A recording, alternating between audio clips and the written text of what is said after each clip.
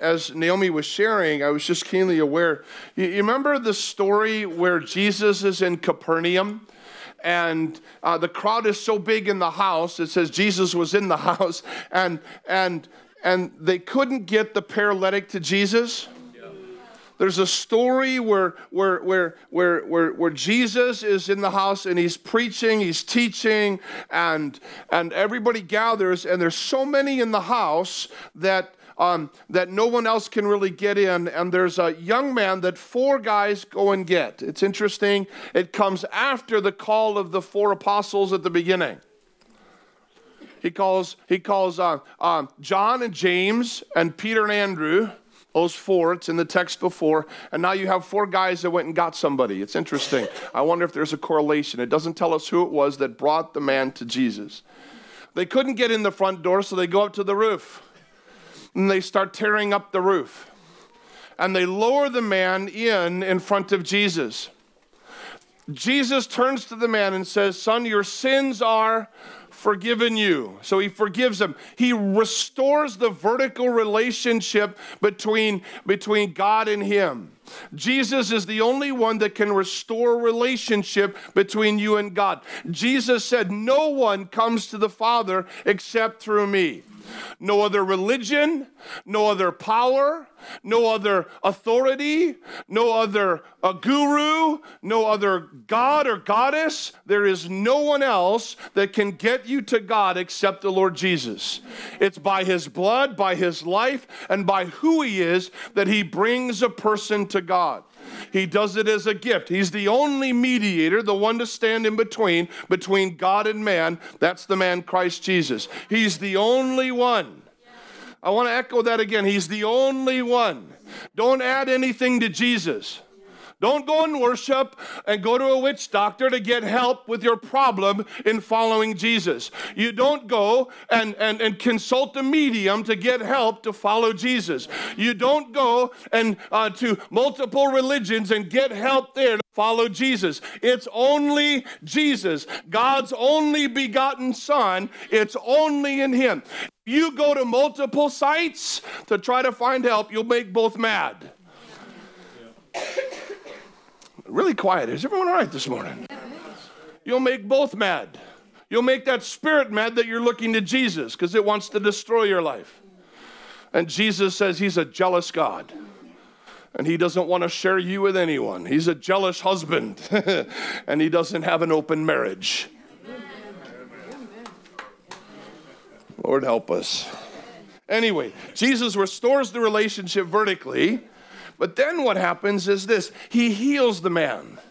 Now there's some discussion among the religious saying, who does this guy think he is? Only God forgives sin. Jesus says, well, guess what, guys? To show you that I have the authority to forgive sin, he said, what's easier, to say get up and walk or I forgive your sin? That's an interesting question. But then what he does is this. He turns to the man and he says, take up your bed and go home, walk. Now, what's interesting is this. Unless the man had been healed, he would never fulfill his purpose. Let that sink in for a moment. See, sometimes we think that it's just vertical. Yes, the relationship is restored. But do you know when God restores someone's body, when he restores their mind, when he restores their soul, they can become fruitful in everything else they do? The man, you could say, well, it would have been good enough for that man to be forgiven and lay on his mat and say, I'm going to heaven, that's awesome. And it is. That's the highest priority. But God is a God of wholeness. He's the one that brings everything into completion. He fulfills all things. And what he does is he heals the man so that he can do something with his life. All the gifts and talents and enablings that are inside every single one. Well, it was designed to be fruitful and to multiply. Not just in the physical, but in everything you do. So that there's an overflow of what's called ministry, service. You give your life out. Out of you shall flow rivers of living. That's what God has designed. He didn't design human beings to be self-contained. Oh, Lord, help us. He didn't design you to be self-contained. He designed you to be one like a seed. And when a seed goes into the ground and it dies, we'll get back to that in a second. But then when a seed goes into the ground, not the whole thing doesn't die. What happens? It's the outer husk, isn't it? The outer husk dies. That which contains it dies. And then that which is inside begins to... Oh, come on, these are simple biology questions. You're right. You paid attention in class?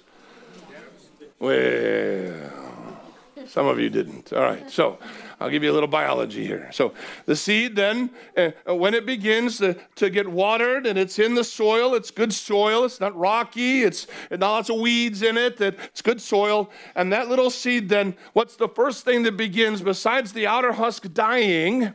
What happens next? Germination. Wow, very good. Okay, but what happens then? What begins to be produced out the little seed? Roots? Before you hit fruit, what has to happen first? It has to be, I like to use the word grounded and rooted. It's rooted. I am Groot, right? Okay. And so it begins to grow roots. Because only in the roots will it be stable. Only in the roots then system will it be able to take up the nutrients that it needs to be able to grow. And now there's a struggle because all that's happening in a dark space. All that's happening is internal. All that's happening there is on the inside. Because what has to happen is that as that thing begins to grow, now the struggle happens where it has to be strong enough internally to be able to push what? Everything else above it out of the way. See, some of you made confessions of faith last week. You had a brilliant week. Hallelujah. Talking to James, he says, I've had an excellent week, brilliant week. Fantastic. He's buzzing. Some of you may find it struggle. Whether you're buzzing or whether there's the struggle, both of those actually go together, by the way. Because where there's light, there's joy. You can buzz. But there has to be a pushing up. And that isn't easy. And it begins to push up past the dirt. And it has to get up out into the sun, the light. Now, it's still not ready for harvest yet. Because it's growing now. And the stem comes, and then usually some leaves. And then in the right season, then it begins to flower. And do you know something that... It's only when the flower comes that fruit becomes possible.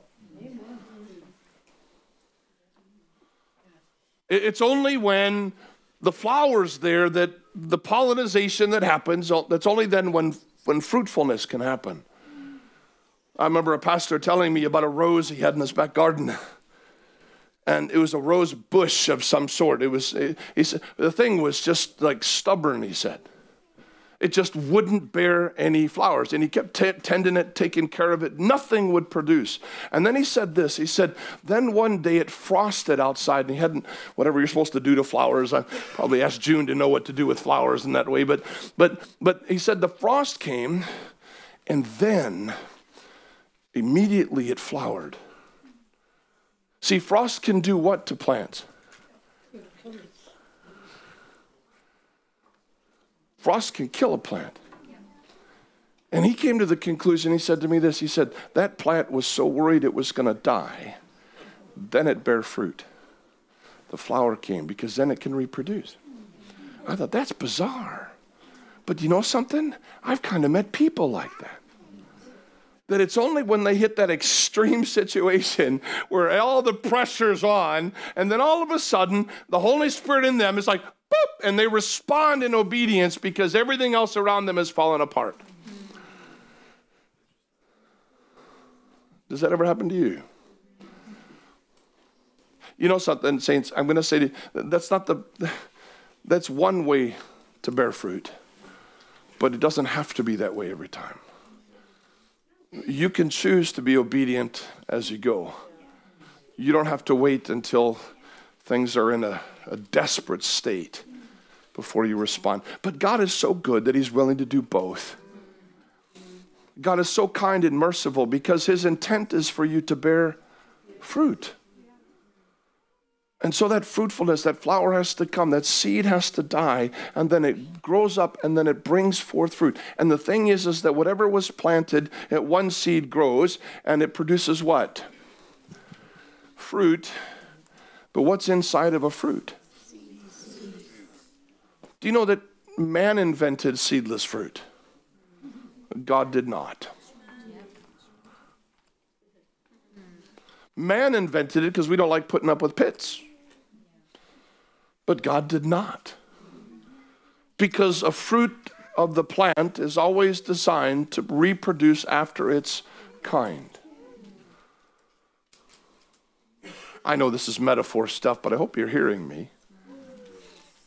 Because the fruit of your life will bear forth seeds that produce what? More fruit. And usually if you get a good one, I don't know if you guys like oranges. I like oranges. I like cutting them up and then peeling them back and having like a bunch of them at one time. I don't like just eating one. I get this like, there's not enough, right? So, but inside there's these seeds. And if you get a good one, there's multiple seeds. You say, no, that's not good for us. But that's good for the fruit because it is multiple aspects of reproduction. Multiple aspects of what's gone in is going to come out and then produce what? More. Now, I know you know this stuff, so forgive me. But what is fruit for? Reproduction, we got that one. How many of you guys like eating a nice piece of fruit? Anybody? My wife keeps trying to give me watermelon. Watermelon makes me lose my voice. So I keep trying to understand why she wants to give me watermelon.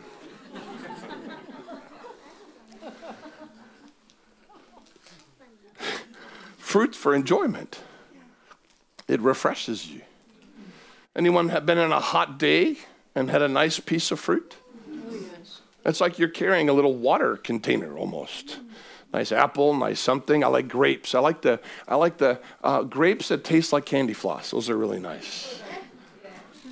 But they're refreshing. And what's also in them? Chemicals. Well, I don't know what you're eating. Bless you, my dear.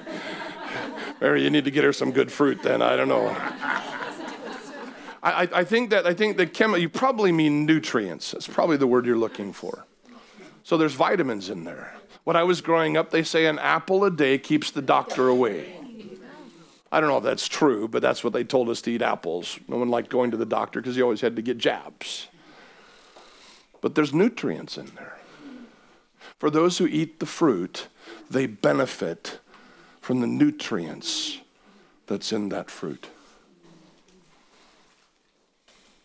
Reproduction, it's refreshment, it's nutrients. It's also beauty. When you have a nice tree that has like loads of fruit on there, it just looks good. It looks good. The leaves are pretty. The fruit's nice. You're like, yeah, that's my tree. I planted it. And it's beautiful. May I say to you, when you came to faith, listen, Isaiah 61 says the ministry of the Lord Jesus heals, restores, delivers so that you can become a tree of righteousness, a planting of the Lord that he may be glorified. So that the fruitfulness of your life would be beautiful. It would reproduce. It would bring refreshment to those around you. Not sorrow and harm and hurt, but refreshment and build them up. Encouragement might be another way of saying that. It would bring nutrients. In other words, grace flowing through your life will build up those around you. And this is what your fruit, this is what God's designed. If that man was left laying on his mat, it would have been an extreme hindrance to everything that God had planned for him. Can I say to you that when you are restored by Jesus, that the goal is that you reproduce. Healthy sheep reproduce. Healthy, and I'm not just talking about kids. Some of you guys got that down pat. You're fine. I'm not talking about that. I'm talking about spiritual children. I'm talking about the work of grace in your life, that by your life, it's a seed going into the ground. And that's part of the issue of what ministry, I was looking up the word ministry. It's not in the Gospels. The word itself isn't in there. It doesn't show up until you hit the book of Acts, where it talks about replacing Judas.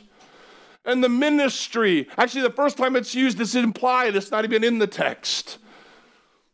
But the word ministry is the same word that we get our word deacon from. It means one who is a servant. One who is a servant. See, when you are in Christ, the Bible communicates that it's like we're grafted into a vine where his life flows through us so that we can bear the fruit. We're not just left on our own in the dirt, so to speak. We're grafted into Christ so that all of the resources that he is flows through your life. But do you know something? The fruit isn't for you.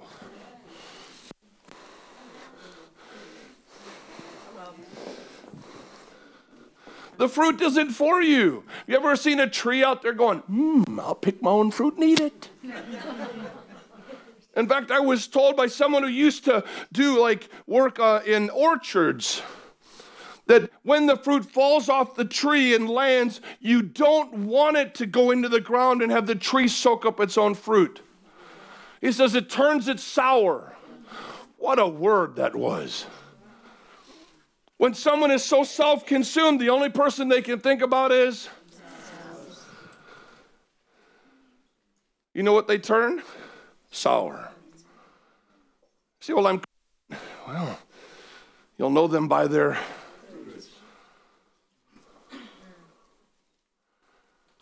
See, in Philippians, it says that you look out not only for your own interests, but the interests of others.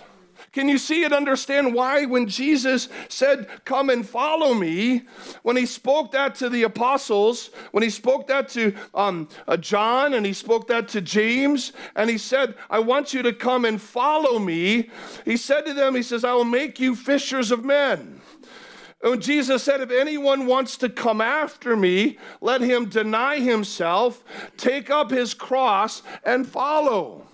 It says deny himself and daily take up his cross and follow. He says if you want to follow me, you can't be number one in your own life. All right, so I'm watching Naomi. I'm going to use her as an illustration. So Naomi works 3 days a week, technically, but she's full-time in serving. So the other part, she's not getting what? Paid for by unnatural means.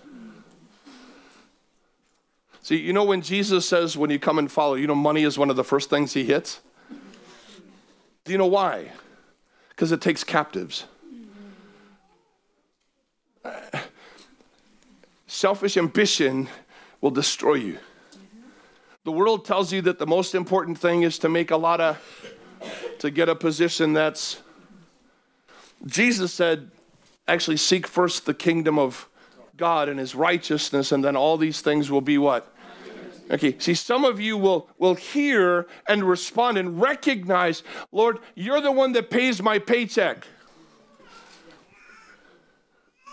No matter where I work, you're the one paying my paycheck. I'm going to say it again. Lord, no matter where I work, you're the one paying my paycheck. So when he's paying your paycheck, who's your boss? So if this boss is saying do this and you're like, nope, I have a bigger boss.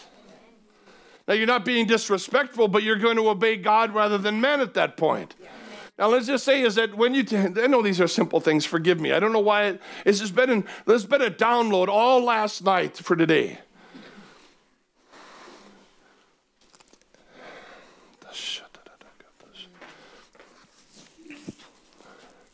When you go to work, you're selling your time and your talents. You're hopefully selling them to the highest bidder. When you take a job, You are selling your time and your talents. Do you recognize that? So your education is part of your talent sphere. What you're qualified in, that's part of your talent. Okay, but you're selling that to someone else, and you're doing what they're asking you to do. Is that right? Work is good. At the beginning, actually, God gave Adam work before he gave him a wife. I'm just saying. Sometimes there's a tension in the home about work and wives and that whole family thing. I understand that. But God gave Adam work before he gave him a wife. And so, but work is good. In fact, God says that if you don't work, you shouldn't eat. It doesn't mean I can't work. That's different. I won't work. So if you have an able-bodied person and there's some work you can do, you say, well, I struggle with certain things. Well, there's other things you can do. Productivity is part of God's purpose for your life.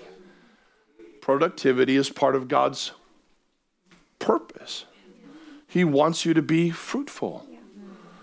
Guess what? I don't need a full-time paid job to be fruitful. Okay? Ministry flows out of who you are, not what you do. Ministry flows out of who you are.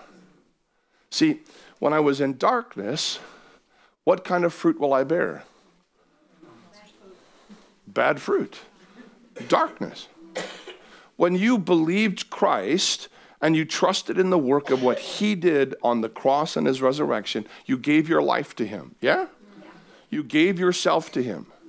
To as many as received him, to them he gave power to become children of God. Not based on what you do, but based on trust. By faith, you received him.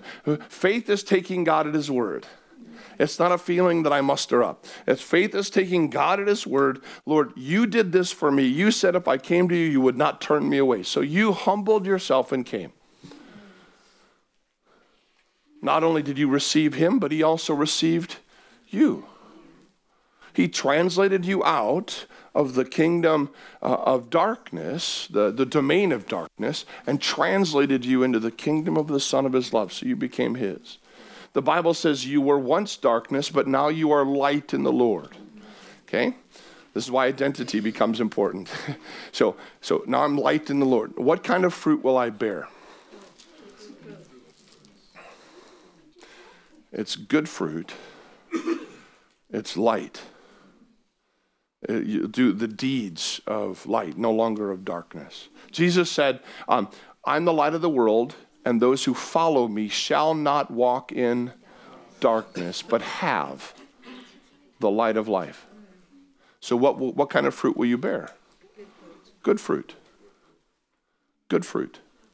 Everyone's really quiet. Is everyone all right this morning? Is this too deep for y'all? Seems to me fairly surface. These are primary principles in the kingdom. And when you are changed then, now that means that the fruit that you bear comes out of not what you do, but who you are. How about this? Being a servant of Christ is part of being a son or a daughter. You cannot follow Jesus and not obey him. You cannot follow Jesus and not serve. Listen, I come from a framework where there's lots of arguments in theology with people. And they say, well, you have to separate who people are from what they do. I don't see that in Scripture.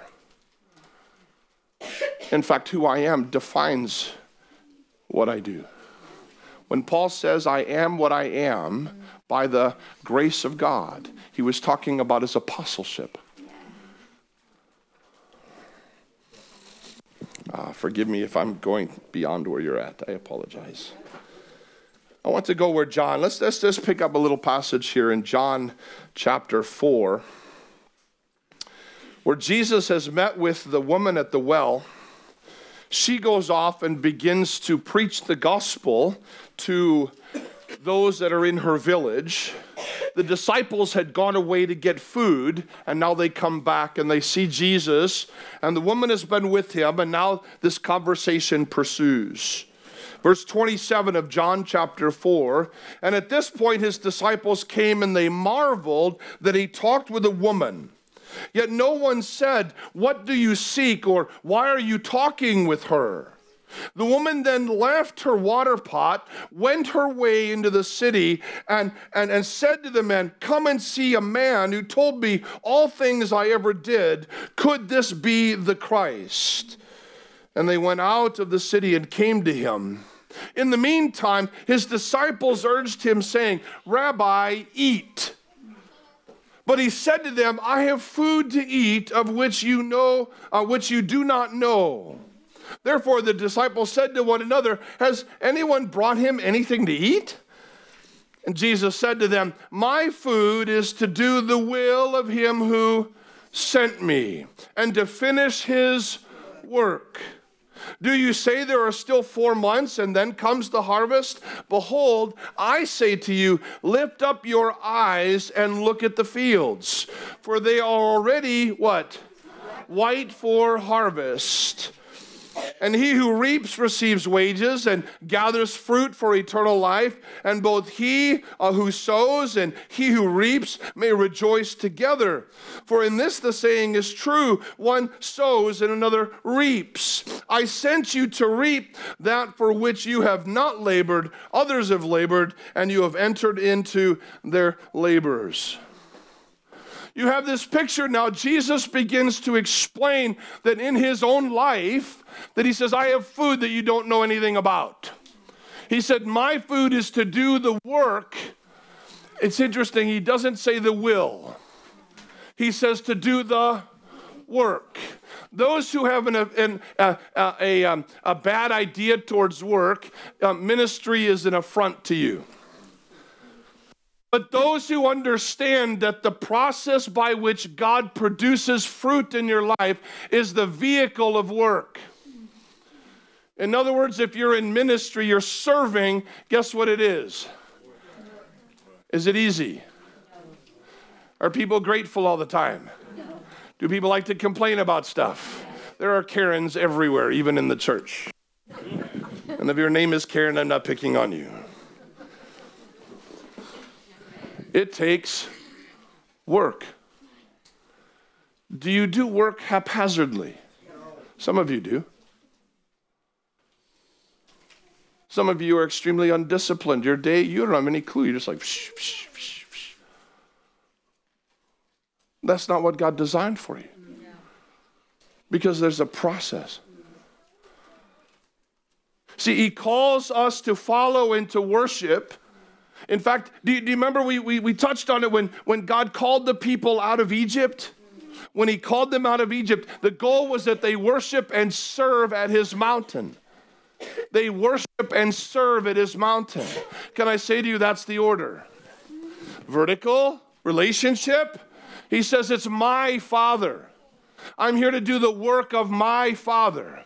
So Jesus' satisfaction was fulfilling the work and the purpose for which he came down on the planet.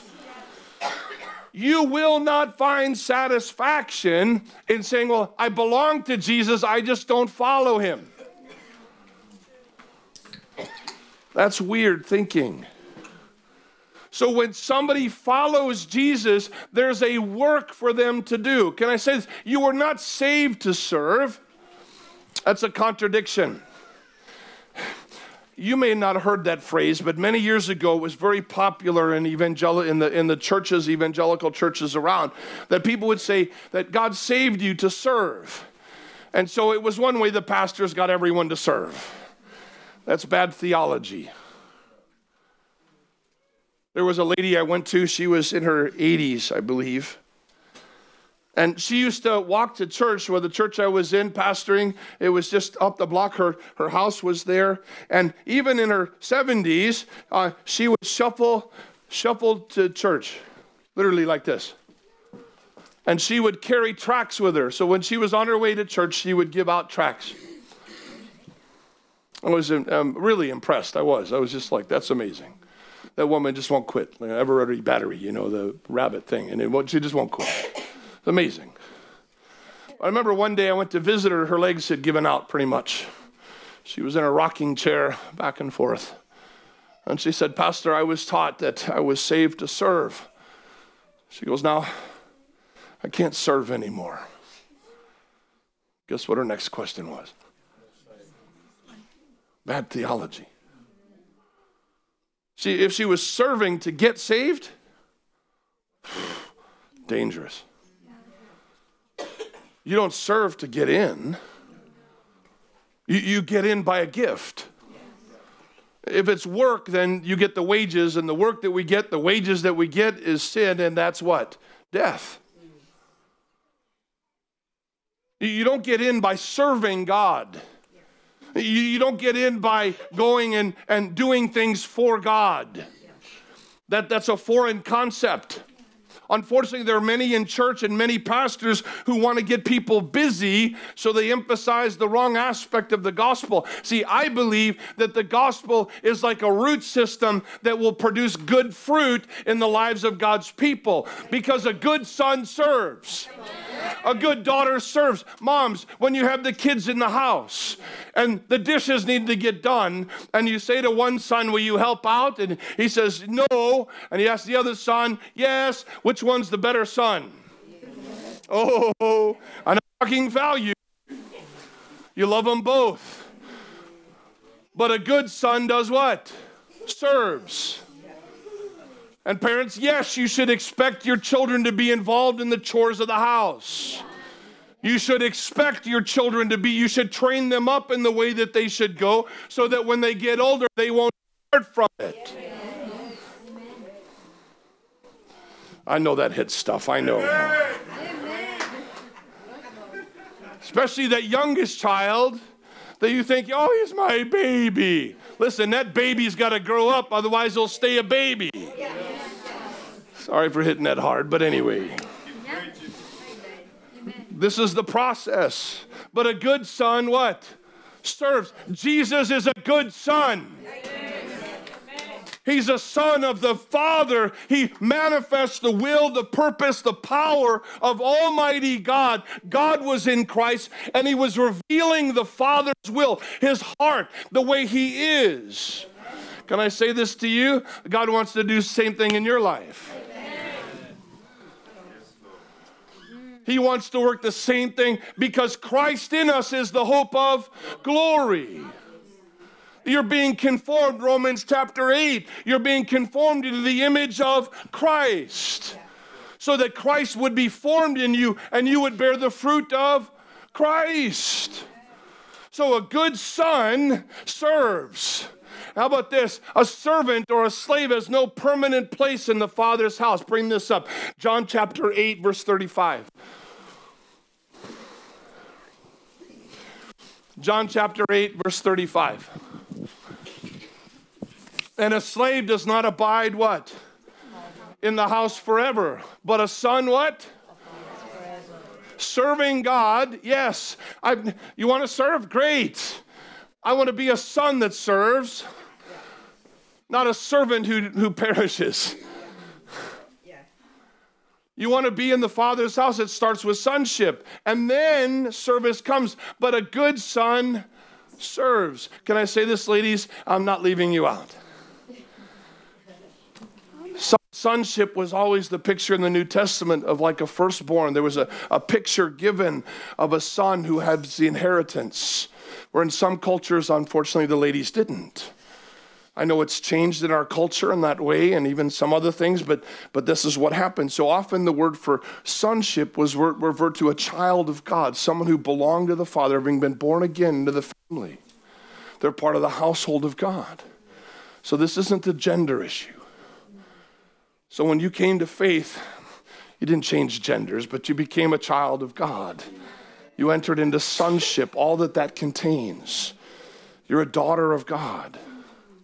You belong to the family. When Nathaniel, I've used this before, when Nathaniel was young, he used to sit on my lap, and we used to compare thumbs. Little Tyken, he'd sit on my lap, and he'd grab my hand, and he'd look at my thumb, and he'd look at his, and say, Dad, look, we have the same thumb. Why do we have the same thumb?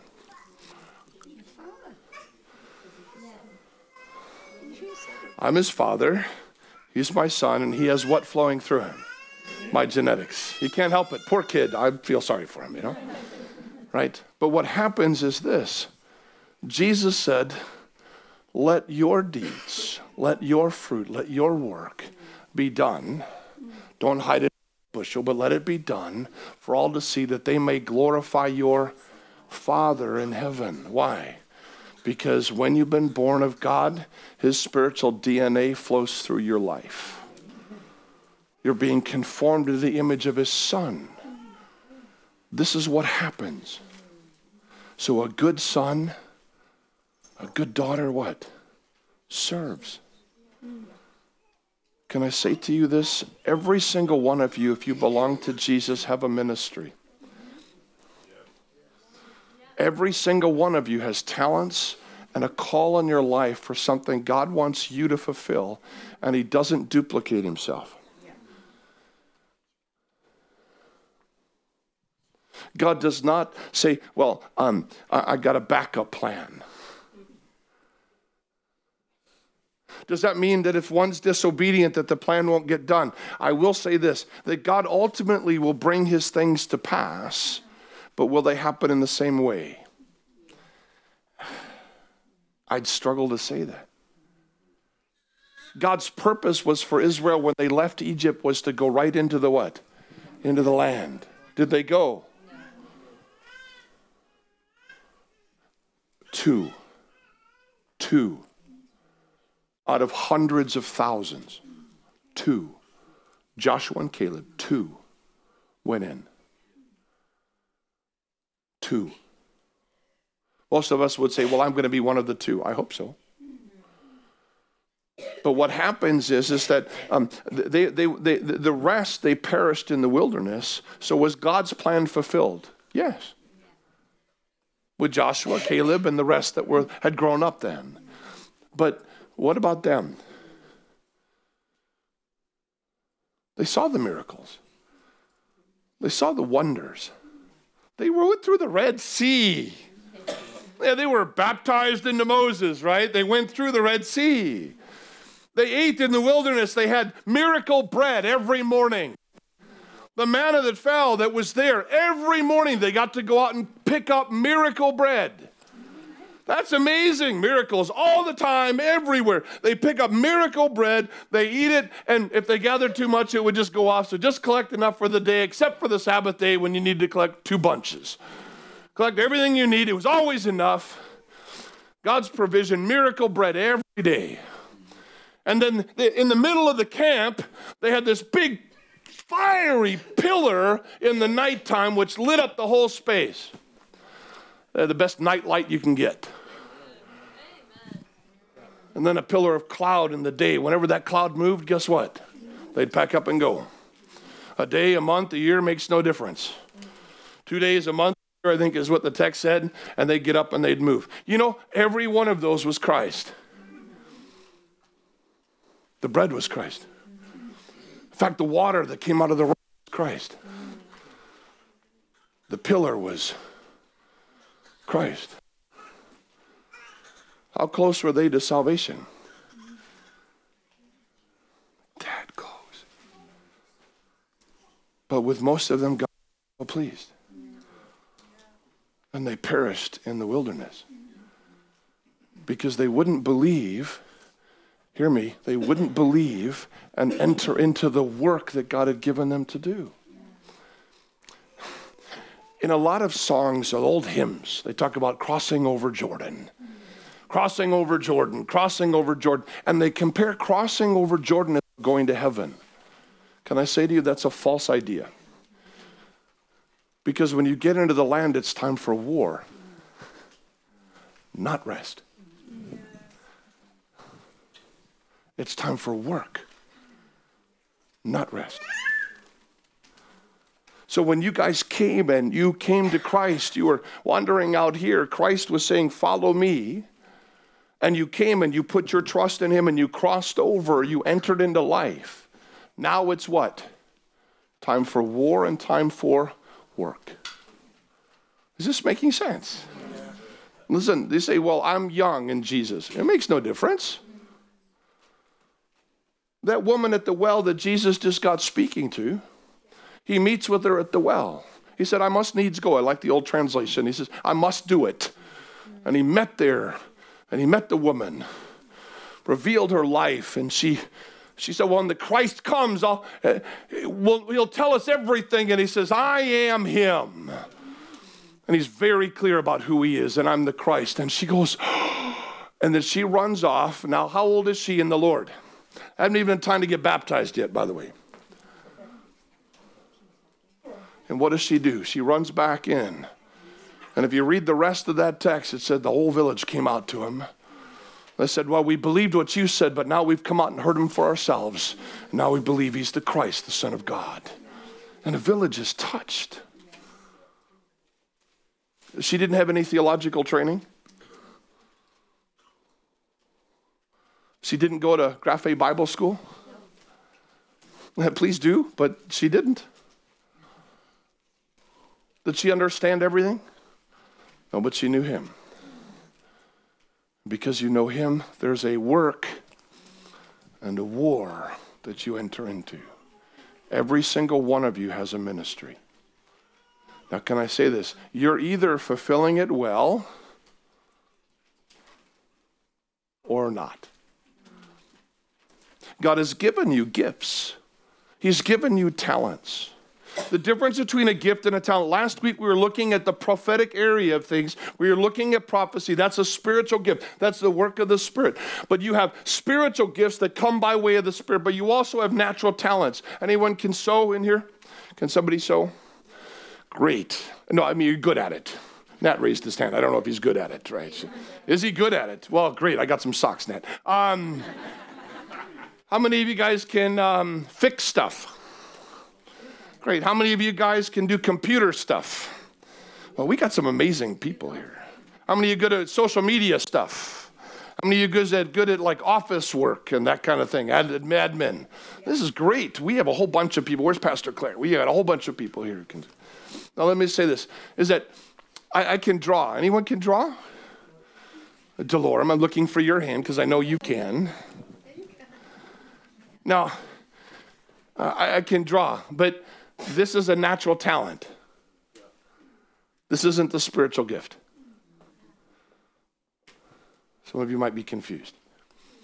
See, you have natural abilities that everybody, even unbelievers, have. That's not a spiritual gift. That is a gift that you've learned to do. Some of it's in your DNA. Some of that, I don't really know how all that works, I'll be honest. My mom's an artist, and okay, it seems to flow. But I gave it to Jesus many, many years ago. I said, Lord, here is my natural ability that you've given to me, something I've learned, something I've practiced, something I can do. Jesus, I give it to you as worship. Something shifted when I did that. Because I took my natural talent that I could do. Now, before I was a Christian, I drew all sorts of things that I would never want to show you. I could draw all sorts of things. Some things very evil, very bad. Some things very, and I'm not going to go into any more detail. But when I came to faith, I literally took most of that artwork and I burned it. Because it's not part of my life anymore. That was when I was in darkness. Now I'm in light, and through the natural talent that God has given to whatever degree, and all of us have different various levels of those things, the light gets to shine. And that's what this has become. So that the calling that's on my life, so that the gifting spiritually that God has given me to communicate truth, the gifting of the Spirit of God in the prophetic, I'll have to say this, does that look confusing? Did you know what that was when you first came in? Good, I was glad. I was hoping that would be the case. But I can say to you, I saw it before I painted it up. I didn't realize many years ago that was a prophetic element of what I was doing. That's why the Holy Spirit moves so wonderfully with the kids. And with some of you all, I think. Yep. But that's giving over your natural talent to Him. You become a living sacrifice. you become a living sacrifice. That's every single follower of Jesus. That's not just for the pastors or the teachers or the apostles. That's every single part of the body of Christ. Because the body is to obey what? The head. I'm not the head. He's the head. Jesus is the head. Every part intricately connected to him, belonging in relationship, and then does the work of him who is above. There's work involved. So give him your natural talents. Does that mean everyone has to become a preacher? Does that mean everyone has to stand up and become a full-time pastor? Let me put it that way. No. When I was first a believer, I was taught that if you're really going to give yourself to Jesus, you have to go into full-time ministry. You know what I've learned? The way they were presenting it was a lie. So, how many of you have jobs? How many of you need jobs? We can pray for that later. Very good. We'll pray. Lord, open that door in Jesus' name. But you have jobs. Do you realize that when you go into your job, whatever it may be, you got any nurses here? Nursing? No? Oh, you're a nurse? Fantastic. Carers? Doctors? I know we have some in the evening service that are doctors. I think there's one that's a consultant, I think. How many of you do, how many of you in school still? Okay, you're in school? Fantastic. How many of you work with your hands, so like hard labor stuff? I'm waiting for you to figure out which one you're involved with. How many of you are a business owner? Do you realize that when you go into the work that you do, you go in as salt and light? You go into that situation and you carry a ministry. Now, is that full-time? Yes. Yes. You carry because it's who you are. So when you go into it, how about this? I know this sounds so trite. Just be you.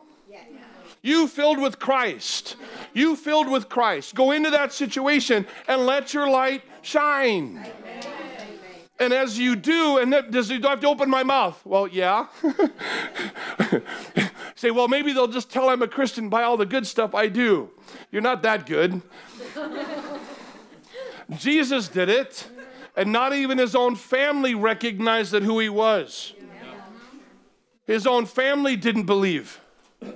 How good was he? He was without sin, tempted in all ways, but without sin. So you also have to open your mouth. So he's given you a ministry. Satisfaction, Jesus said, I have food that you don't know anything about. My food is to do the work of him who sent me, the Father who sent me, and to finish the work he's given me to do. So when you're functioning in that ministry that he's given you in your context and you're shining. So that means, let's see, I'm looking at Elvis for a second. So he's out collecting scrap and he's getting the stuff and there's somebody there who he sees there's a need there and he's got like some, I don't know, something recyclable that he can collect from them and they're in need and he sees it. Now he has the option to do something. So maybe they're limping. Well, Elvis already knows Jesus heals. So what can he do? Sorry, you mind if I'm a follower of Jesus. Can I just pray for you, see you're in need?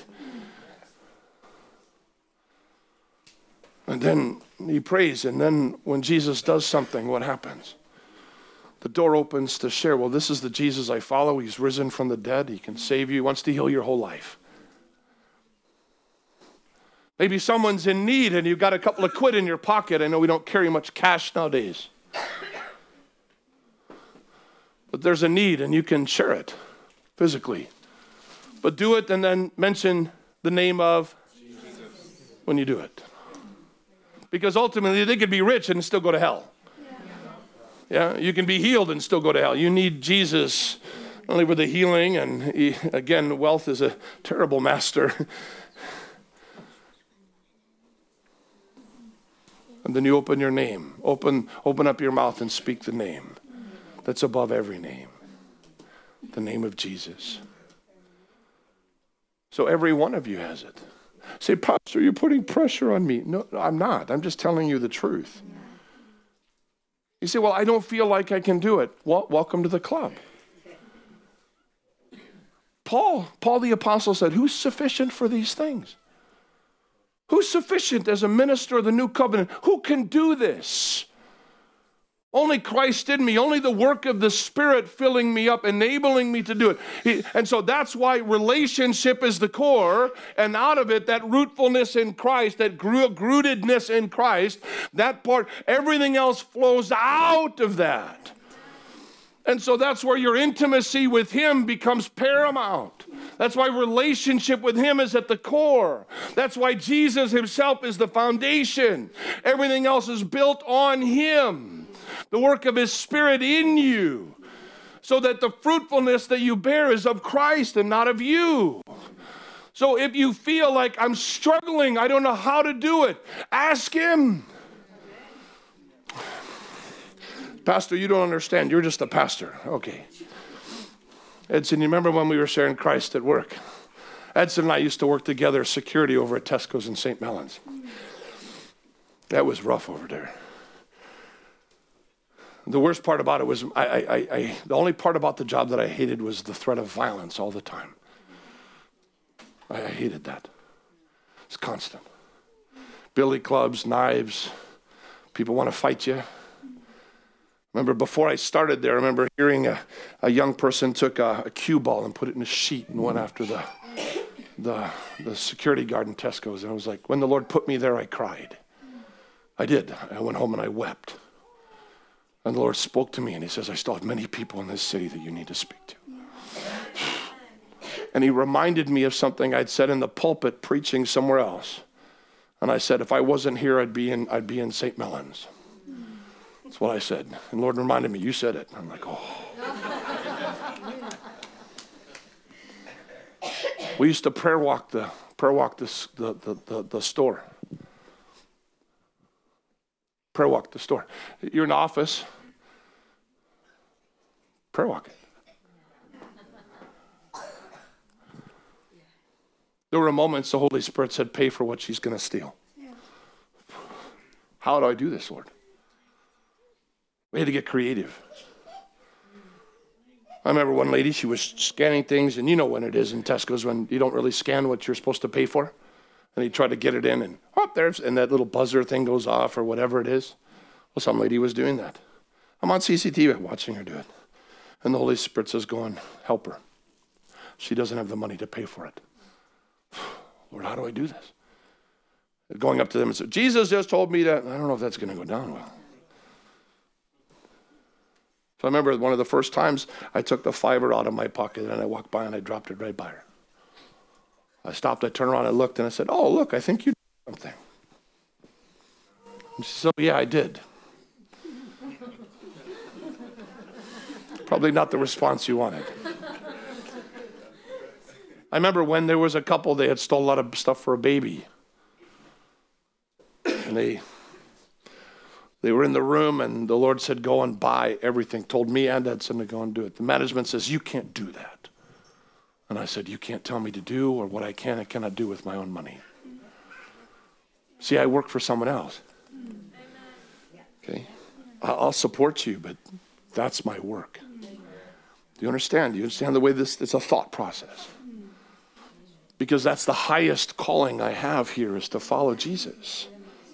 And so as we grew in obedience and as we were doing it, we started watching people get healed at work. I'm a security guard. I got a security guard outfit. I'm the one that says that the parents come in and say, if you don't obey, he's going to get you. Yeah.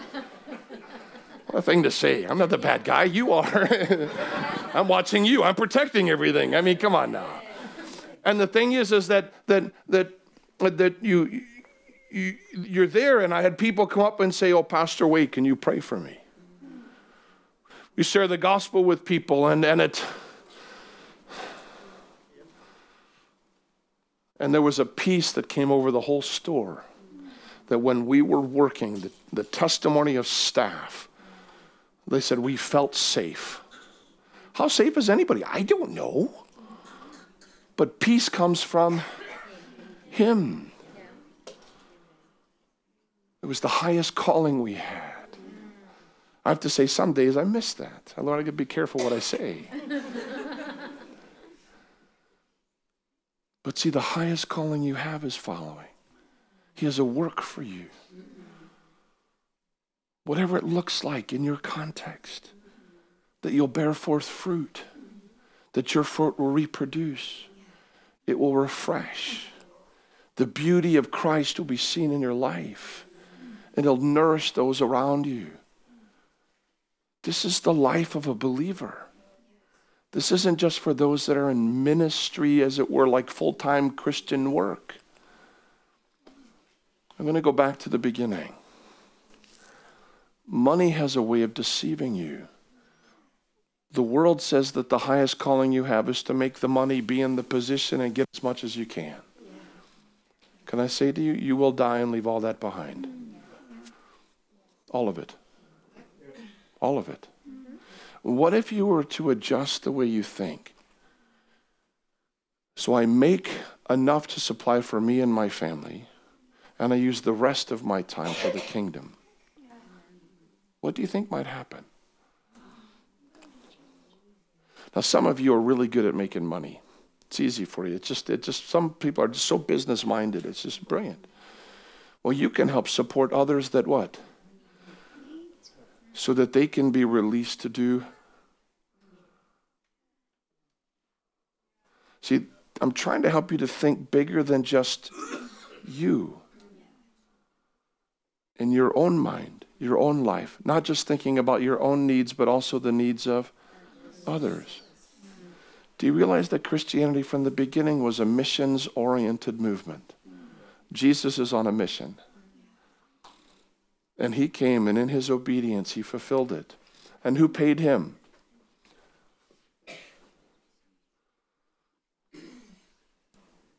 Jesus started to eat, didn't he? Who paid him? Some of you may not realize that some of the ladies that were following, they worked with their own hands, and out of what they made, they helped to support the team, so they traveled. It's in the scriptures. But see, he says that my work that I've come to do, the satisfaction, the fullness, that joy, that contentment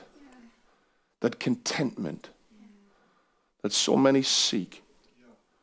Even those that name the name of Jesus still discontent. But the contentment is doing the work that he has given you to do. Often when I'm preaching, I'm not hungry. If I kept preaching, I was thinking, what if I just preached for a whole week straight? I wonder if I could do it. Seriously, I was thinking about that last night. I was, anyway. But I find I'm not hungry.